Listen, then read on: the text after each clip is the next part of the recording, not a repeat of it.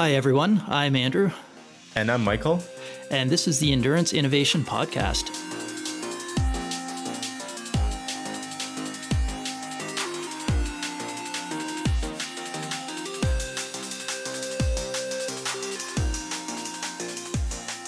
Hey, everyone, and welcome back to Endurance Innovation. Joining us today are Martin Toft Madsen and Magnus Ditlev, who kind of came across my radar from a couple of different sources. Martin was talked about by Dan Bigham when he was on our show, talking about aerodynamic testing and specifically testing on the track. He mentioned, of course, that Martin holds I believe, the Danish hour record. Yeah. And Magnus, he came on my screen during the PTO Championship in Daytona, and if you listeners will recall the bike coverage for the men's race, there was a guy who I had no idea who he was, who all of a sudden made up a lot of spots on the bike. He passed a lot of very, very strong cyclists and ended up with the fastest bike time on the day, which is saying something considering the firepower that was in that race. And, whenever I see that, I immediately, want to know, how that got done and what's the special sauce there. So I reached out, through our contacts, and I'm fortunate that Magnus and Martin were able to join us today. Gents, thank you so much for coming on the show. Thanks for having us. Thanks a lot for having us. It's an honor. Thank you. So let's start with a little bit of the history in the sport, where how you came to cycling, and then also what's your current passion. So why don't we start with Martin? I started actually cycling in kind of a late age, you can say, for a cyclist. Like I was like fourth year, maybe university, something like that. So I was probably 23 years old or something when I started cycling, and I was studying engineering. So I was like quickly drawn into all of these equipment optimizations you can do and position optimization, and been kind of working around that more or less ever since. And going further with that, at the same time, of course, competing in both road races and TTs, but TTs is my biggest passion, so to speak. What kind of engineer are you, Martin? You're in good company, because Andrew and I are also both engineers. It's from I'm on Technical University of Denmark, and it's called Physics and Nanotechnology. The what you call the direction. So that's the name. It's mostly physics related, kind of mechanics and physics, and then some nanotechnology thrown in for to be modern, I guess. Well, Michael, I think he's got us beat there, unfortunately. We're just plain old mechanical, nothing too exciting. Yeah, your stream sounds much more interesting, Martin, for sure. Thanks. So you started cycling in university, and then where did it take you? Obviously, you've earned some accolades. How did you get from there to here? Basically, I just started in the lowest ranking in Denmark. That was it was called beginner, but I think it was kind of it's not just beginners, but it's the fourth highest category, which is category D, maybe. You have Cat D, maybe, or Cat 4, I guess it's called. Mm-hmm. In the US. So basically I started there and then just worked my way up, and you earn your points and you go up, and I earned most of them in TT. And then when I got up in Cat 1, I got on a team, a small team, and then that team I think that was in 2011 or so. Okay. And then in 2014, 15-ish, maybe 16, around that, 6-7 years ago, something like that. That team became a continental team, and I've been more or less riding. I've been riding that every year since. So now the last 6 years or so, it's been a continental team. So we've been competing in Tour of Denmark, for instance, is the biggest race in Denmark, and I've been doing TT, European Champs TT and Worlds for 4 times each, something like that. From around 16 to I guess, until 2019. Okay. And last year was kind of like Denmark didn't do Euros because Nationals was rescheduled and stuff like that, and so everything was kind of last year was not normal, but No. but late until 2019 I was doing Worlds and Euros also, so my best result was 10th at Worlds in 2018. Nice. And then and this is all in TT, right? This is all in TT, yeah. I won a single UCI race on the road, road race, but else, most is on the TT bike. That's where I'm best and what I like the most. And I also started on the track. We have a track here near Copenhagen in Ballerup.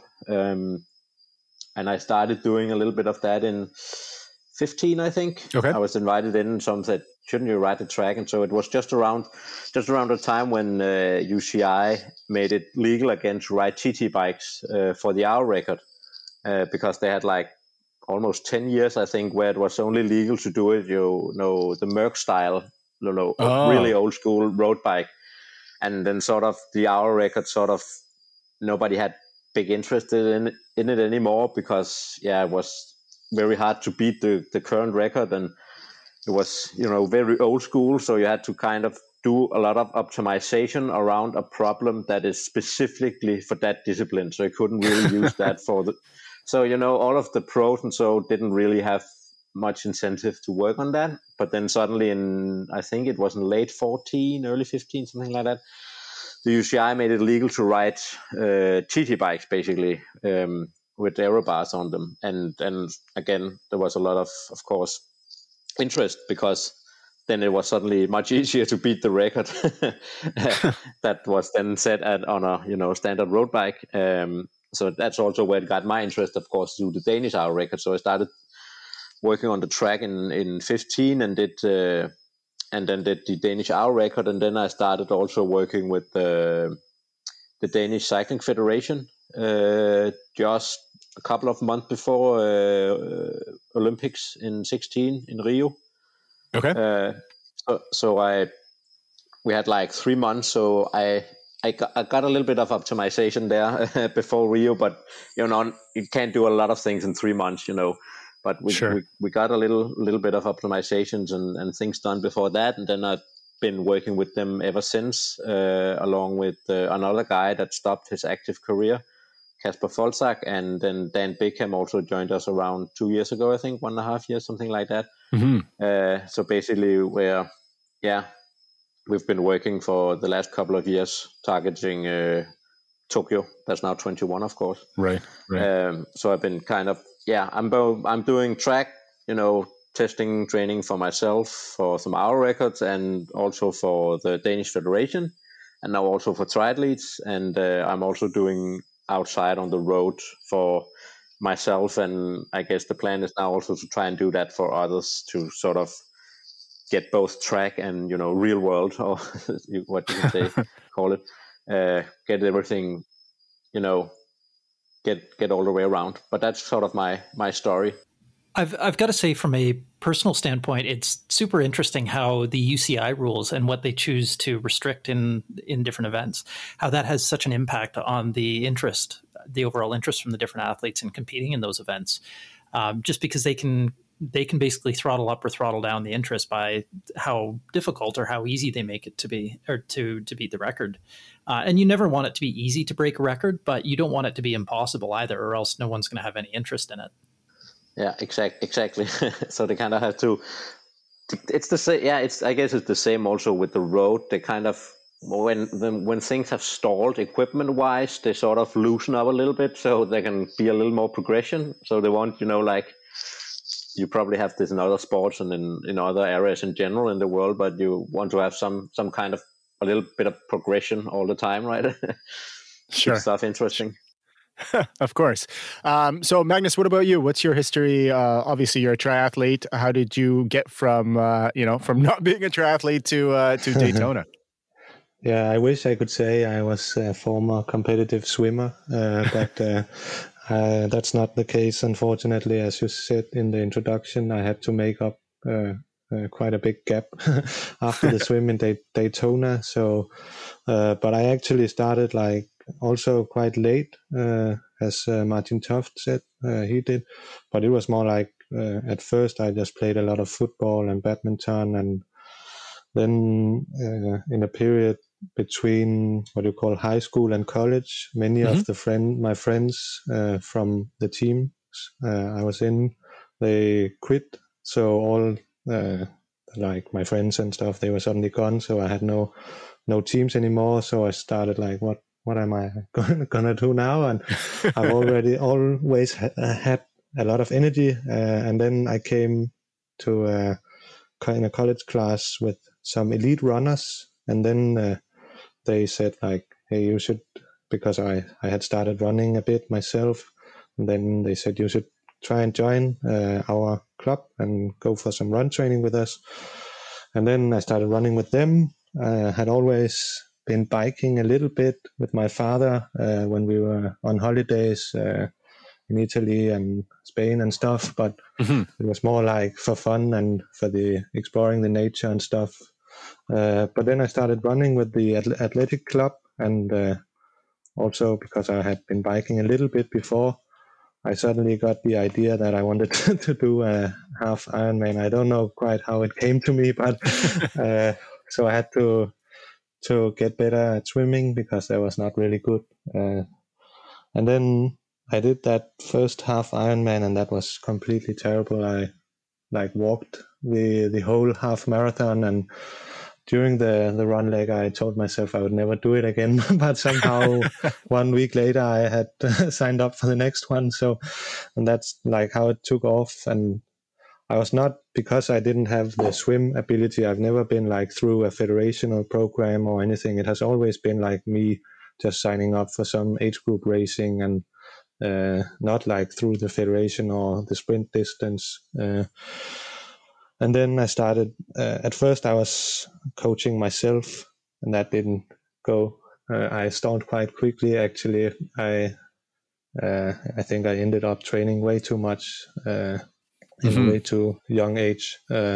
So I got a coach from KTK 86, which is the club I'm also in right now. And that really took off, took my level took me to a whole new level very quickly. And then I think it was 2018 or something, I was supposed to do my first pro race at Challenge Mallorca.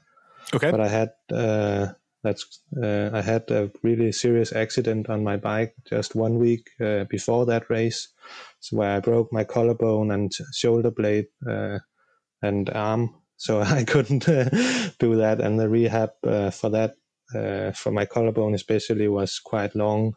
I think it took me half a year where I couldn't swim at all. So, and then after, actually the doctors, they told me I wouldn't be able to even raise my arm above my head. So I was, it took quite some time to get back to swimming again. And when I just started swimming again, the swimming came quite fast back to the level I had before. And then on one day on a training camp in Mallorca I think it was 19, I crashed again. And we had just signed me up for what should have been my first pro race. So my pro appearance had been like delayed for quite some time. And I also think that's why people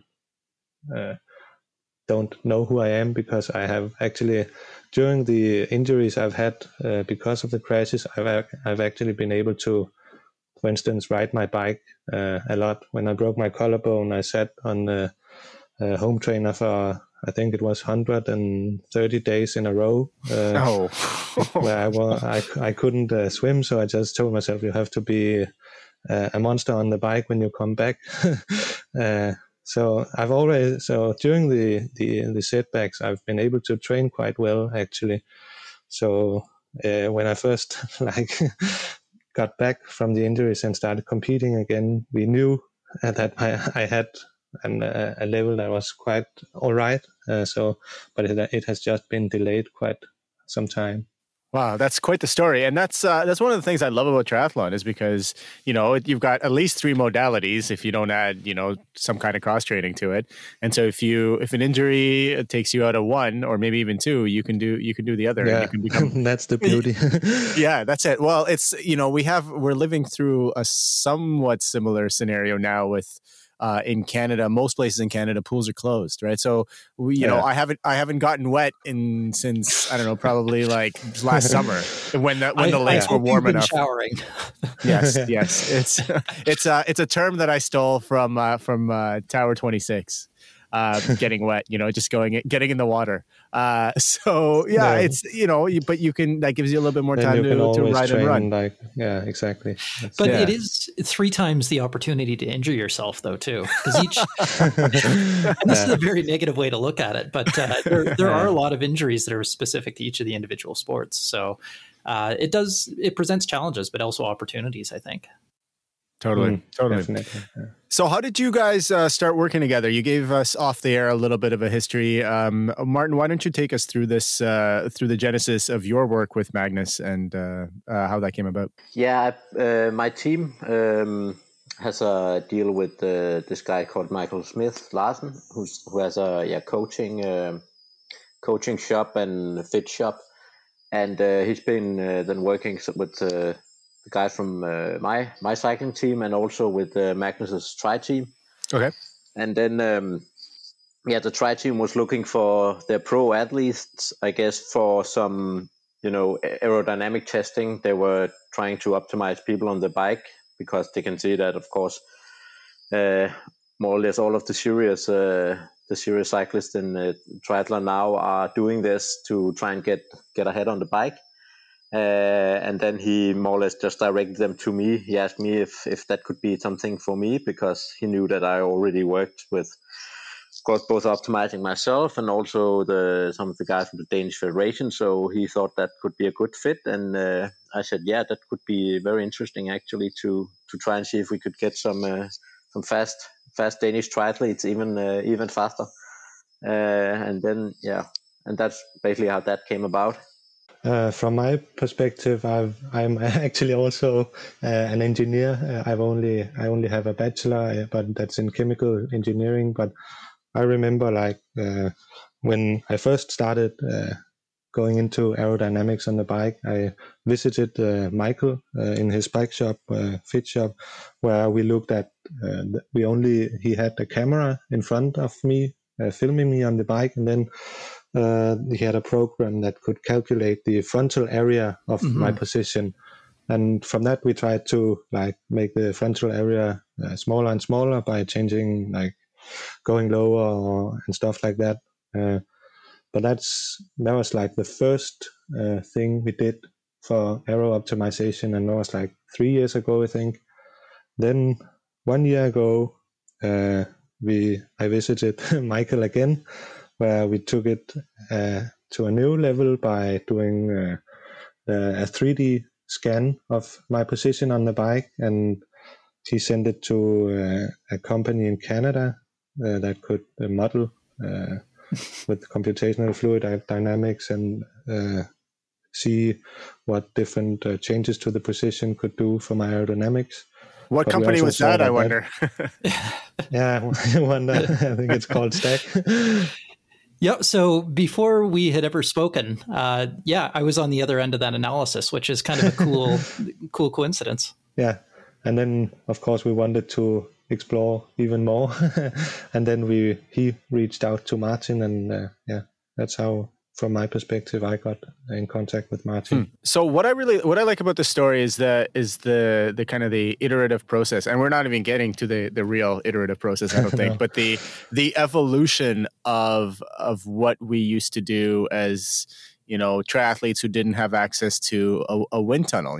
Unless you were a pro or were very, very wealthy, 10 years ago, let's say, you really didn't have too many options in terms of aerodynamic optimization, other than what we call the slow twitch wind tunnel. Where you take a photo of yourself from the side and you post it on slow twitch and you say, "Is this faster or is this faster?" And then you have all these pundits that don't know anything most of the time, telling you what's faster.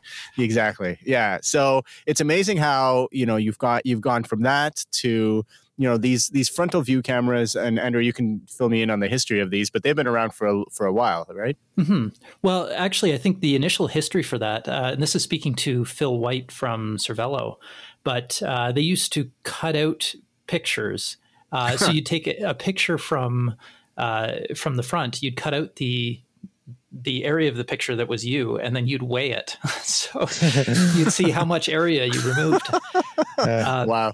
So it's come a long way. In the frontal area, there's it's a dynamic measurement. So the nice thing about that measurement is that it gives you instantaneous feedback. As soon as you change, exactly, you can see how much of a change it made in your frontal area. So that system, I think BioRacer Aero is the common company that supplies that, and it's quite popular. And it's fantastic for getting that frontal area immediately, but it does have some limitations because you can have the same frontal area, but depending on how streamlined your body is, you can have significantly different drag numbers. Right.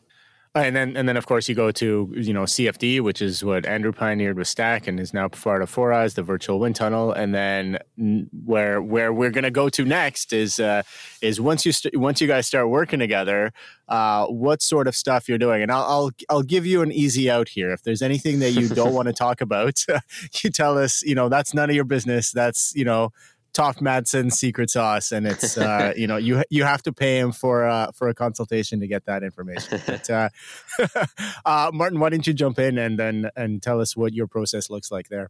Yeah, actually, from my time perspective, it's quite recently. I would say that I've begun working with Magnus. It was like November, right? So we've been on it for 3-4 months, something like that. So far he's been in for 2 track tests, one before Daytona and then one for like 3 weeks ago, something like that. But the idea is to try to keep work on it. So that's, of course, something you want to know up front, like, is this a one-time thing? So should we just get as much juice out of these hours now? Or should we, is it kind of a process so we kind of do things, thoroughly whenever we set things up, right? So basically now we've been working on primarily the position, of course, try to figure out what sort of position is the fastest for Magnus, because that's usually the biggest factor, along with helmets and suits. So kind of get that stuff nailed down as much as possible. And actually that's most of the stuff we've been working on. We've tested a little bit of different equipment optimizations, but actually we haven't tested much of that. I've given him some tips, so he used something in Daytona that I can share, but that I knew was faster. So without us actually testing it out on the track, I just said him, do this, use that for Daytona, because I know it's faster, so we don't have to test this. Seems like it worked. It seems like it worked, yes. So everything was good on that end. So I was also happy afterwards that it worked. But that's kind of, we're probably pretty good now with the position. I think we have some things we can still try, but we're maybe 2/3 through all the position optimization. And that's really the big thing, and also something that he obviously has to test out in competition. If you change something, does it work? Can he make a full Ironman in that position? And can he eat and can he drink and can he still steer the bike in crosswinds? That sort of stuff. So it's always a little bit of a moving target. Sure. But that's actually the meat of what we've done so far. And at least from my perspective, the next thing would be to once validate what we found on the track outside, and also do more specific equipment testing once we have the position dialed in, to see, okay, where could it make good sense to place, the water bottles, which suits may be best for this position, helmet, so on.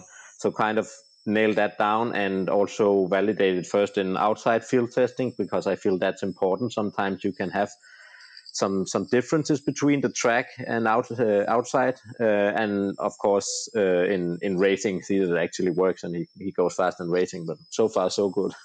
I can tell that you've got an engineering background the way you described that, because you mentioned validation a number of times. And I think that is so key for a lot of people. And they just lose out on the validation. So people fall into the trap of buying new wheels, for example, or new helmet because they have a friend who said it was faster or because the company says it was faster. But what you've done is proven that it's actually faster. And that's something you can take to the race and literally take to the bank. Yes, yeah, exactly. And I also think that's one of the beauties, that it's so individual. So so many people like have asked me what I found out, what was the results were after all my testing, and I mean, one helmet that's fast on me might not be faster on them. So I just tell them, exactly. I can tell you what I found out, but it won't be faster. It won't be faster on you. Yeah, it'll only work if they're also optimizing Magnus. Yeah, exactly. So you guys talked about obviously, your process from well, not quite cutting out shapes of yourself, but looking at frontal areas to track testing. But you also then mentioned field testing outdoors, which is, of course, for us triathletes or outdoor time trialists, that's where the the money is made, or for most of us, that's where we get our bragging rights against our friends. But what sort of methods do you use there when you actually head outside? What are you looking at there? Are you using aerodynamic sensors? Or are you looking just at straight in power and speed? I've been sort of through it all, so to speak, because I think this is maybe one of those places where I feel at least I have more experience than most others, because actually I started outside. Like I started probably field testing 9 years ago or something like that, with just a power meter and speed, and just going out. And I remember I just went out the first time was in February or something like 2012. Just went out, just the same position, same setup, just going back and forth and see what kind of results can I get. Mm-hmm. So actually I use kind of both just power and speed, and that alone can actually give quite a good indication. But I also have a no-show that I use quite a bit, which is obviously quite nice because you can also get the airspeed. I'm working a little bit like I know Bickham is with no-show. So I think they still have a lot of optimization they can do in the software. So I usually kind of just take the readings from that and some of their software, and then apply my own factors of stuff I think they can do better. So I kind of have my own spreadsheet to kind of do some things where you can get even better results if you're going, for instance, on a set lap or set stretch of road, and you have done that a lot of times. Then you actually know a lot about that specific area that you don't get with just an automatic calculation. So I kind of get that into my spreadsheet, and then you can actually get quite good results. Not quite as good as on the track, but plus minus 2 watts or something like that, which in most cases would be more than enough, right, for figuring at least the larger stuff out. But I think the biggest thing is, as I mentioned before, it was to kind of validate this, because as I've tested like the last 4 or 5 years a lot on the track and outside, I can see that not all things just blindly correlate. I can find 5 watts on the track and then I go out, and this is the rare occasion, but sometimes it's actually slow outside. Interesting. So it's not just you can't just blindly say this is faster on the track, so it must be faster outside. Right. And of course, the $1 million question is why, and it's not always that easy. Of course, you can have a lot of ideas on why that is, but it's at least you need to keep an eye on that. That just because you found something in one test on the track doesn't mean it works in Kona half a year later. You kind of have to test it in the same conditions, or at least as close to the same conditions as you have over there. So if we test something, if it should be here, we have, for instance, a closed airport. that's pretty open, so you have a lot of wind. So that would be a place where I would probably test stuff if I wanted to go to Kona and bring wheels, helmet, suit, whatever, and then test it out there. So it's good to test on the track, get an idea of what might work, get it out there and see, maybe not just only the fastest suit from the track, but maybe take the 2 or 3 fastest and test which is actually fastest outside in these conditions. And that's a great point you brought up as well about testing different conditions, because a lot of the optimization is based on zero yaw, so still winds, which is the optimum condition. Everyone wants a day to go and do a time trial when there's no wind. But the reality is you're often going to have crosswinds or headwinds. And especially in a place like Kona, where you've got a ton of crosswinds to deal with, not only is there stability issues to worry about with wheels, for example, but there's also a big change in what can be fast and what can be slow. Certain helmets I know work very well at zero yaw conditions and start to have reduced performance compared to other helmets when it gets to higher yaw. So you really have to pick your equipment for your course.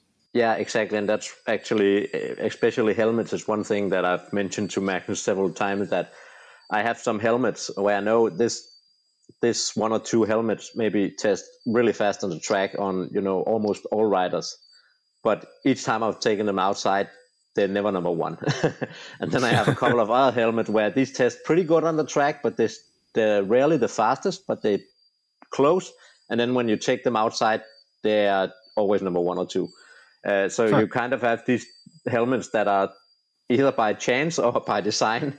They're just meant for different conditions, right? So you have a lot of stuff that goes on. You have this yaw, of course, and then I think you also just have a lot more turbulence intensity. There's more energy in the air on a windy day outside than there is on the track. On the track, the air is still, right? So you can have all of these trips and all of these stuff you can do with rough surfaces and trips and stuff can have much more effect on the track, where you can better manipulate the flow than outside, where you have yaw. So maybe the trips should be placed differently, and maybe the trips don't work quite as well because the air is already a bit turbulent. So you have either they don't work as well, or they simply don't work at all, just add drag. So you just have it's just hard because it's not always that easy, and I don't always have the answers for everything, because then I say this and then people ask me, but then what is fastest? And I'll just say we have to test. I have some theories and I have a lot of testing, but you don't always know. And so in the end of the day, the best thing you can do is really just kind of narrow in on it. So the nice thing about the track is that you can do very repeated and accurate testing down to about 1 watt or so. But then you have to move out from that, find some of the best equipment, and then maybe even if you can find, best equipment that's shaped differently, like helmets. So you have one helmet that's in completely different shape to another helmet, but these two are both pretty good. And then I would test both outside and see, well, which of these two different design works best outside. So it kind of narrow it in by going to the real conditions but of course with more variability in the results.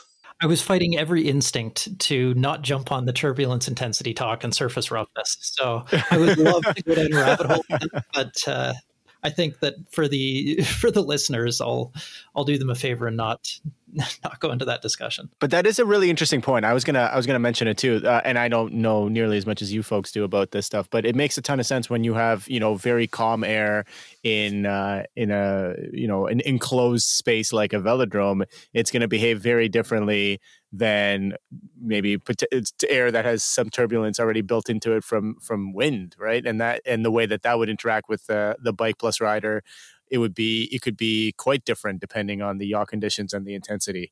So that's a point that I was completely unaware of. So thanks for bringing that up. But the question I want to put to, and I'll ask Magnus this, and then maybe Martin, you can jump in.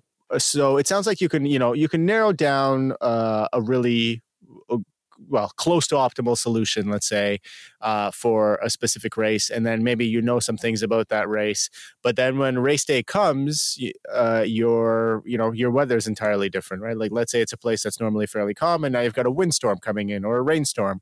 How do you handle those potentially unforeseen circumstances when they happen just before you have to race? Do you modify your setup? What do you do? I don't think I've only been on the track 2 times so far, so I don't Not think a fair question just yet. we haven't tested like all different sorts of wind directions and stuff. So I wouldn't modify my setup at the moment. Maybe if it rains, then choose some other tires or something like that, but not in regard to helmet. Well, maybe the visor or something, but like the kit and stuff would be the same. Not considering aerodynamic changes due to different winds yet. But hopefully Martin can help us on that too. Yeah, I would say, in general, also I think it's maybe also where I have, since I've raced a lot of years, so I kind of have, I know where Magnus comes from if he suddenly has to do a race in totally different conditions, because I'm pretty aware of this also when I test. Does this make sense? For instance, it doesn't make sense that if you have to fly to Kona with 7 different wheels and 7 different suits and 7 different, so you kind of have to figure out at least a base setup that works. It might not be the fastest in every single condition, but it's the fastest in a few of them and always one of the fastest. So that would be my key, to have one, that's very good in all conditions as much as possible. And then I would change maybe something. So for instance, wheel is an obvious one. I would probably have at least, 2 front wheels. So maybe one that's super fast and maybe not so stable if it's quite windy, and then one that's a bit shallower and it's just more capable of handling in a crosswind. So that would be one. And then of course, he mentions tires, and tires is almost a complete topic of its own, because they impact everything from rolling resistance to aerodynamics to grip to puncture protection to there's a lot of stuff going on with tires. And we might test some Magnus, but I guess the good thing at least about those is they're not too individual. So the fastest tire for me is likely also the fastest tires for Magnus under the same condition. Unlike the position or helmet or suit, they're not that individual. So I guess the good thing for Magnus is if I find something that's really fast, that's probably like 95% chance that it's also really fast for him, and he can just use that also.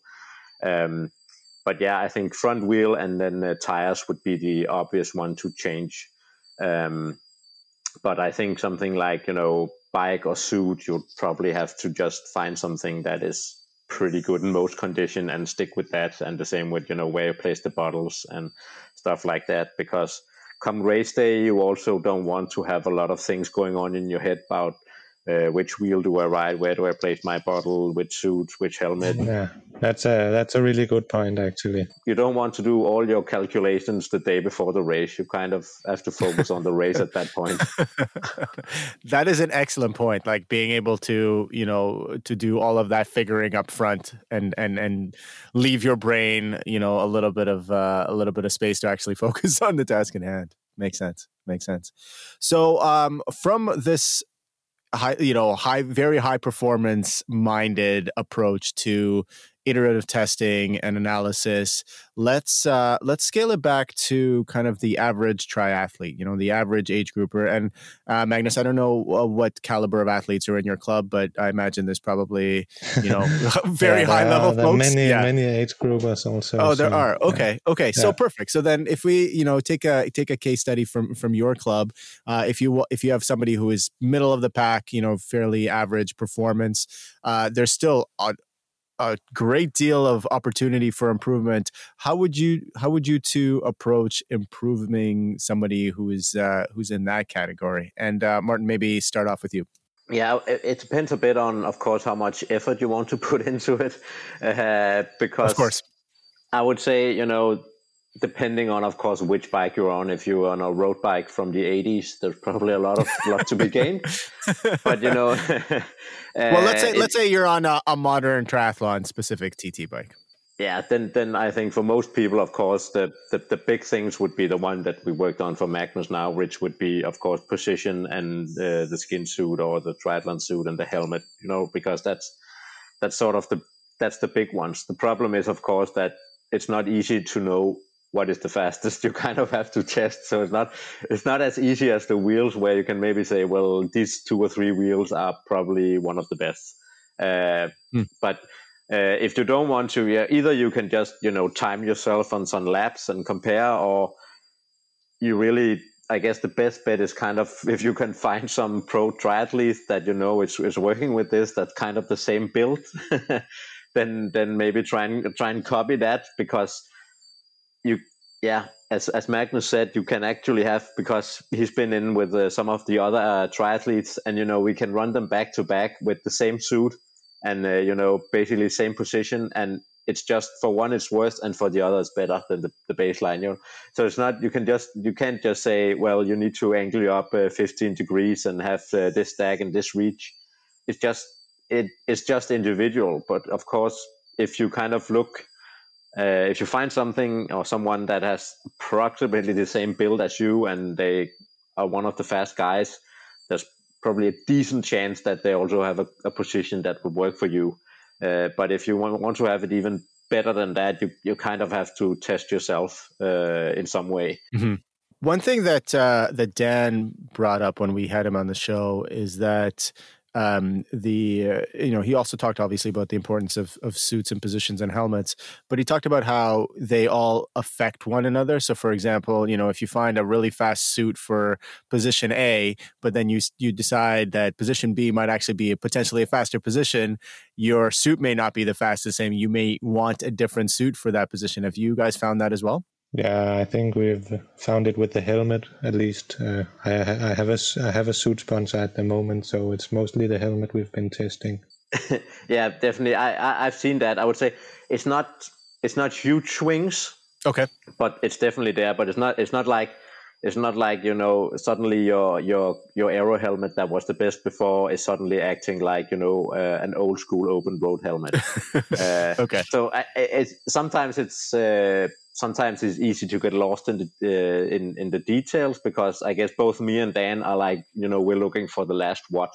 Sure. And then of course it's super annoying that we find we're maybe out on the track and we test with maybe the second best helmet we have. So that helmet is like 3 watts slower than our best helmet, let's say that. And then we test on a new suit and that is 2 watts faster, and we're like, yes. And then we go and test it with our fastest helmet, and then that suit is slower, so the fastest setup is still the old suit and the old fastest helmet. And then, of course, that's super annoying, of course. But you're not talking, at least I've not seen it, you're not talking like, 10 watts or something like that. We're still talking, a couple of watts. So suddenly one helmet that is the fastest with this suit is suddenly not the fastest with the other. So suddenly you're like with 2, 3, maybe 4 watts, that kind of region. Right. It's not like suddenly your very good aero helmet is acting like a parachute. But things do work together, and I actually think that's one of the big things that's been happening in the last 5 years, maybe 10 years. Because also and that's one of the things we worked on with Magnus, is also, the stack was like 10 years ago, everything was just drop down as low as you can with the stack. Get the lowest frontal area, get your head down, everything. And I think, well, the head down still, I think still is good. But all of these new suit technologies kind of makes position, I wouldn't say less important, but they work with other position, and they can kind of smooth the air out in another way, so that actually you can get a higher stack and maybe more comfortable position, and actually that will be faster than an old school very slam position, simply because the flow around the body it's changed with the suit. And that's something we've seen with Magnus, for instance, that it's not faster just getting him as close to the front wheel as possible. So these suit kind of they kind of clean up the air, so to speak, around the rider. So you can have more leeway in how you position yourself on the bike without it actually having a big effect on drag or big drag increase. That is super cool, and that's anyone who's been paying attention to both UCI time trial and like pro triathlon, high level triathlon, that's a pretty evident effect. You're seeing people way taller than they used to be, 5-10 years ago, as you say, Martin. Yeah, definitely. I think we've like raised me 4 centimeters from my original setup with only having a wattage penalty of 2 watts or something. So it was like, and it's just considering that I have to run afterwards, it's a huge factor. I mean, my back is much more relaxed than before. And the metabolic impact too, or at least your efficiency on the bike is also impacted. Yeah. So you may be able to output 5 more watts without having a large impact. Exactly. So and that's when it gets really tough, is when you start saying, okay, we've got the fastest aerodynamic solution, but now it's not the fastest in terms of power production. So, and the body is even harder. And then there's another trade-off to be to consider. Yeah. Guys, this has been an amazing discussion. I've got just one last question for the two of you. Maybe, Magnus, we'll kick this one off to you first. We talked on an episode that we just released, and I am super embarrassed because I bungled it. But it was the sub 7 hour, sub 8 hour Ironman attempt by Brownlee and I'm doing it again by Christian Blumenfeld and Lucy Charles Barkley and Nicholas Spirig. And in our show, when we first talked about it, which just was released this morning, I said it was Jan Frodeno instead of Brownlee, and I'm gonna have to issue a retraction, which is kind of embarrassing. But all of that aside, what do you guys think? Like, how possible is this? How close are we to top speed in pro triathlon right now? I mean, as I understood it, then they have the opportunity to swim with current, from A to B on the swim, so they can choose to swim with the current. And then on the bike, they have 4 pacers or something like that to pace them.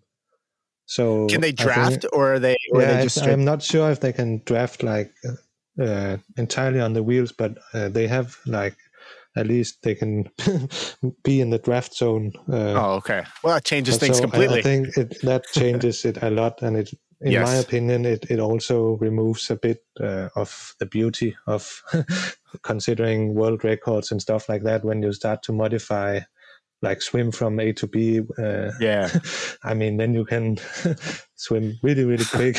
So yeah, that's right. I actually, in the preparations, I made a calculation to say if they swim on 40 minutes and bike with 49 kilometers per hour and run 340 per kilometer, then they go 658.5 with some transitions in between. So I think if they do it as I am not 100% sure that's the way, but I've been told so, then it should be possible. But in my opinion, it's like, well, then what's the point apart from raising a lot of money for them?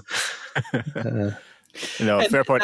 That's a reality. Even when you look at the Nike 2 hour attempt, what did that do aside from? At least there they have to. I mean, of course, there's a benefit when you run faster than 20 kilometers per hour, but if you draft on someone on the bike, it impacts it a lot more.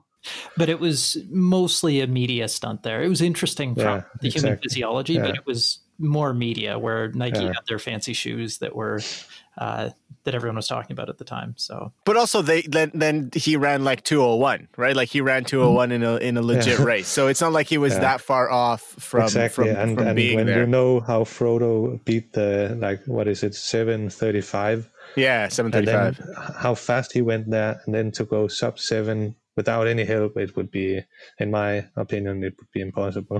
So if you think about the actual situation that would lead to that, at least that bike course speed. So if you did a fast bike course, in order to follow someone, they would need to be going even faster than you. So yeah, they would have to. They would switch off though, right? Like it would be like the Kipchoge situation where he got new fresh pacers every couple of kilometers or whatever it was. Yeah, it's going to be fun to watch though. Oh, I will watch that 100%. Yeah, exactly. So that's It's good for the sport, I think, even if it's like, I don't, Yeah, they're not talking about, it's not obviously not going to be an official record by any means, but it'll be a fun stunt. Yeah, exactly. And it's the same reason that the Olympics, they want to see records fall. They want to keep the attention there, because if there's a record that's broken, or sorry, not broken for quite a number of years, then people stop trying as hard. If it's, one exceptional athlete, or the rules have changed, similar to what we talked about with the UCI rules changing, then it's unattainable, and then people just lose interest in it. But I think overall it's good for the sport if there's this competition, if there's this incentive. Yeah, exactly. But then, it would have been much more fun if they invited like the best triathletes to compete on without those helping circumstances. Well, isn't that like the World Championship, more or less? Yeah, exactly. Yeah. Gentlemen, this was a really fun discussion, and I'm really glad that we were able to get everybody in the virtual room together for this conversation. Thank you so much for your time. Thank you. Thanks a lot for having us. And if folks want to follow you, where do you spend most of your social time, website time? And also, do you have anything? Is there anything going on that you want us to help you promote that we can put in the show notes and tell our listeners about? Well, for me, I guess I should be more on Instagram. I'm planning on. I can see I have more followers, steadily more followers. Also after I've been working with Magnus, but I'm not good at social media. But I get Instagram would be the way, I think. Okay. Martin Toth, 1985. I think that would be my the best bet if someone wants to follow me. Yeah, I'm also mainly on Instagram. Great. Anything that you guys want to plug, like any events or anything that you're up to? Magnus, are you racing? Yes, I'm actually traveling to the States again very soon to race Challenge Miami. Oh yes, on the 12th of March. So that's another. It's almost like riding on a track. Similar logistics there. Yeah. Cool. Very cool. Well, thanks again, folks. And listeners, as always, thanks to you for listening to the show, first and foremost, and for reviewing and rating us. And the questions that are coming in, it's great to hear that folks are paying attention. We've got a few questions on the episode we did with Bruce, and we're going to have him back on to answer some of those questions, which he just agreed to do. We're also going to have Dr. Amy Bender, the sleep expert that we had a few episodes ago, back for a follow-up, because you guys have submitted some excellent questions for her. And we've got a few other really interesting guests coming up. So I hope you will continue to tune in. Thanks, everyone.